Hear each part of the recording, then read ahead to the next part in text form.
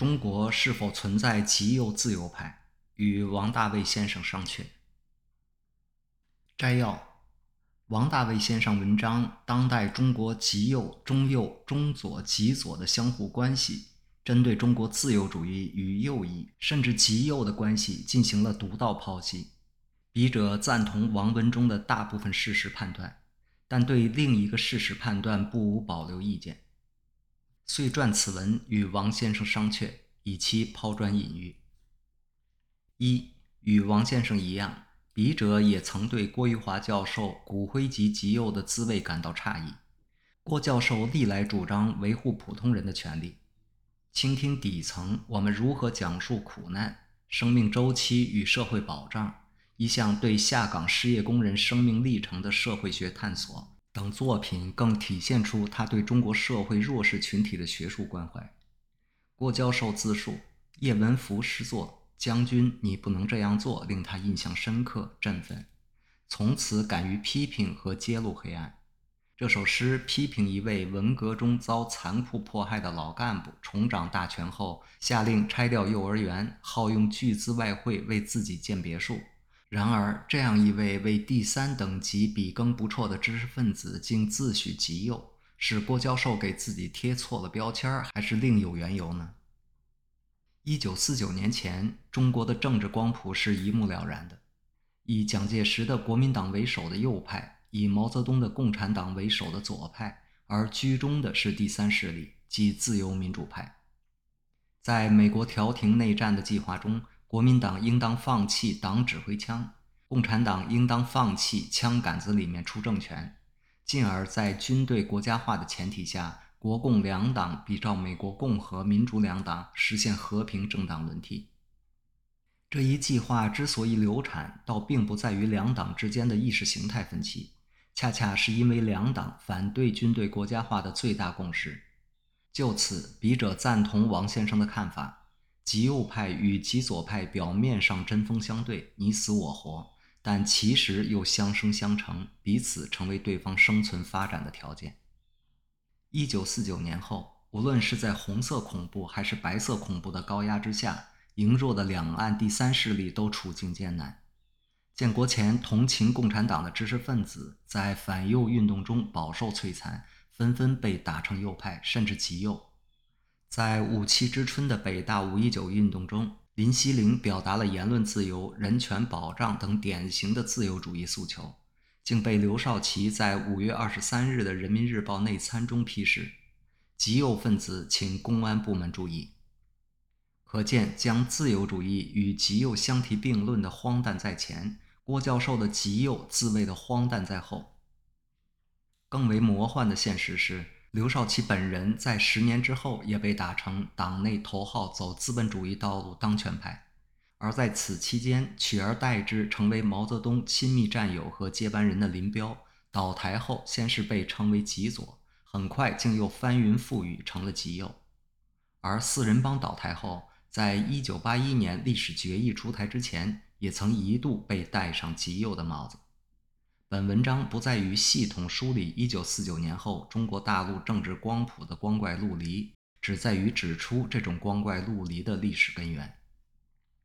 至于刘军宁教授实为自由主义的保守主义，徐幼瑜教授的评论十分恰当。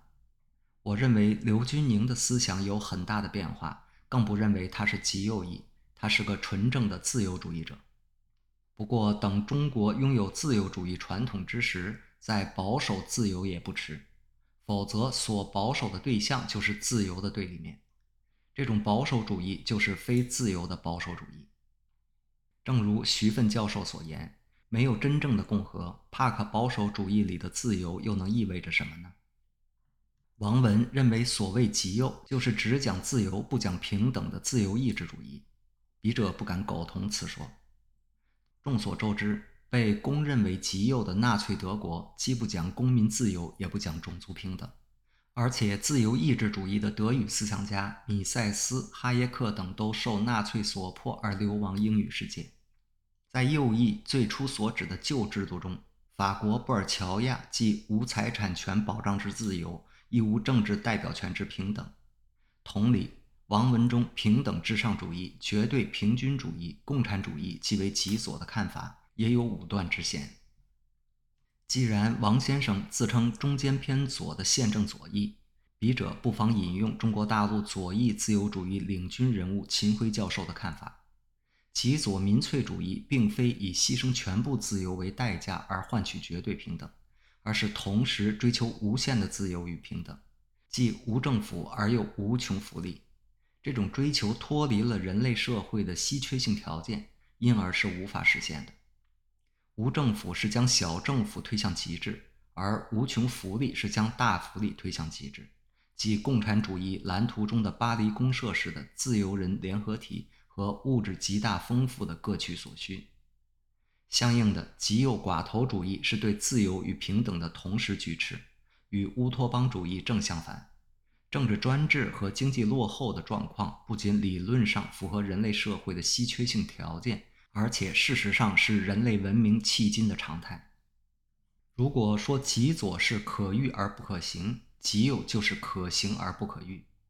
强行可遇而不可行的美好理想，势必导致可行而不可遇的惨淡现实。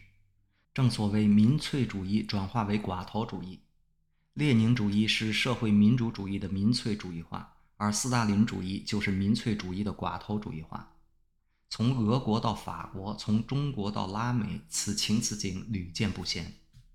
是故，从自由主义立场出发批判寡头主义，从社会民主立场出发批判民粹主义，都是极为必要的。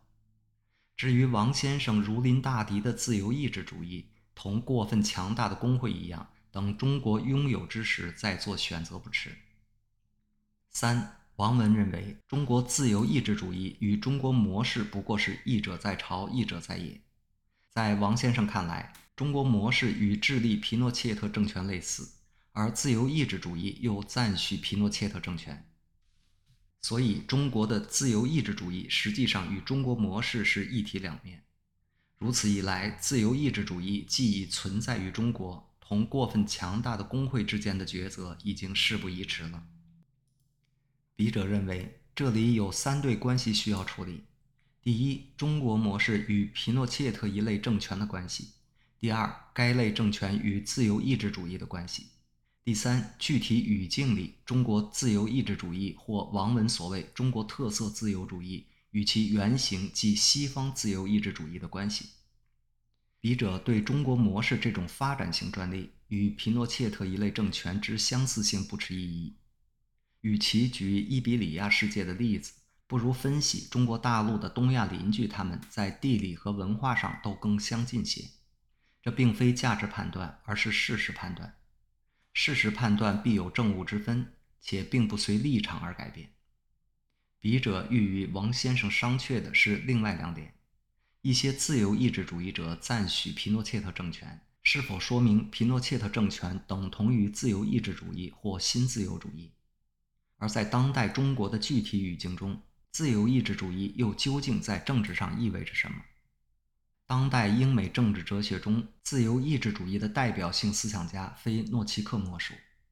赞同罗尔斯无妨，但将罗尔斯的论敌诺奇克视为极右，不知置美国的基督教右派、激进右翼、白人至上主义者之流于何地？事实上，自由意志主义起源于无政府主义左派对专制政权的反抗，在其19世纪中叶的早期与用中几乎等同于无政府主义。其后，自由意志社会主义也得到蓬勃发展。对个人自由的伸张是打破封建束缚和人身依附的手段。正如罗尔斯与诺奇克之争是自由主义政治哲学内部之争，正如古典自由主义、社会自由主义和新自由主义均在于自由主义历史脉络之中。自由意志主义属于自由主义，相形之下，主张维护世袭等级制的保皇派才是真正的右翼。诚然，正如王文所指出的，哈耶克等曾对发展性专制表示赞许，但是这种赞许是对发展性专制中的发展性所要求的经济自由之赞许，还是对发展性专制中反自由的政治专制之赞许？答案显而易见。哈耶克、弗里德曼、米塞斯等人持有英美护照，而不是皮诺切特治下智力的护照。他们认为皮诺切特是必要的，但同时也是恶，即必要的恶。他们赞许的显然是褒义的必要，而非贬义的恶。哈耶克认为，有节制的民主，即受到自由约束的民主，自由民主，很可能是人类已知的最佳可行政体。遗憾的是，各种政体并不存在于所有国家。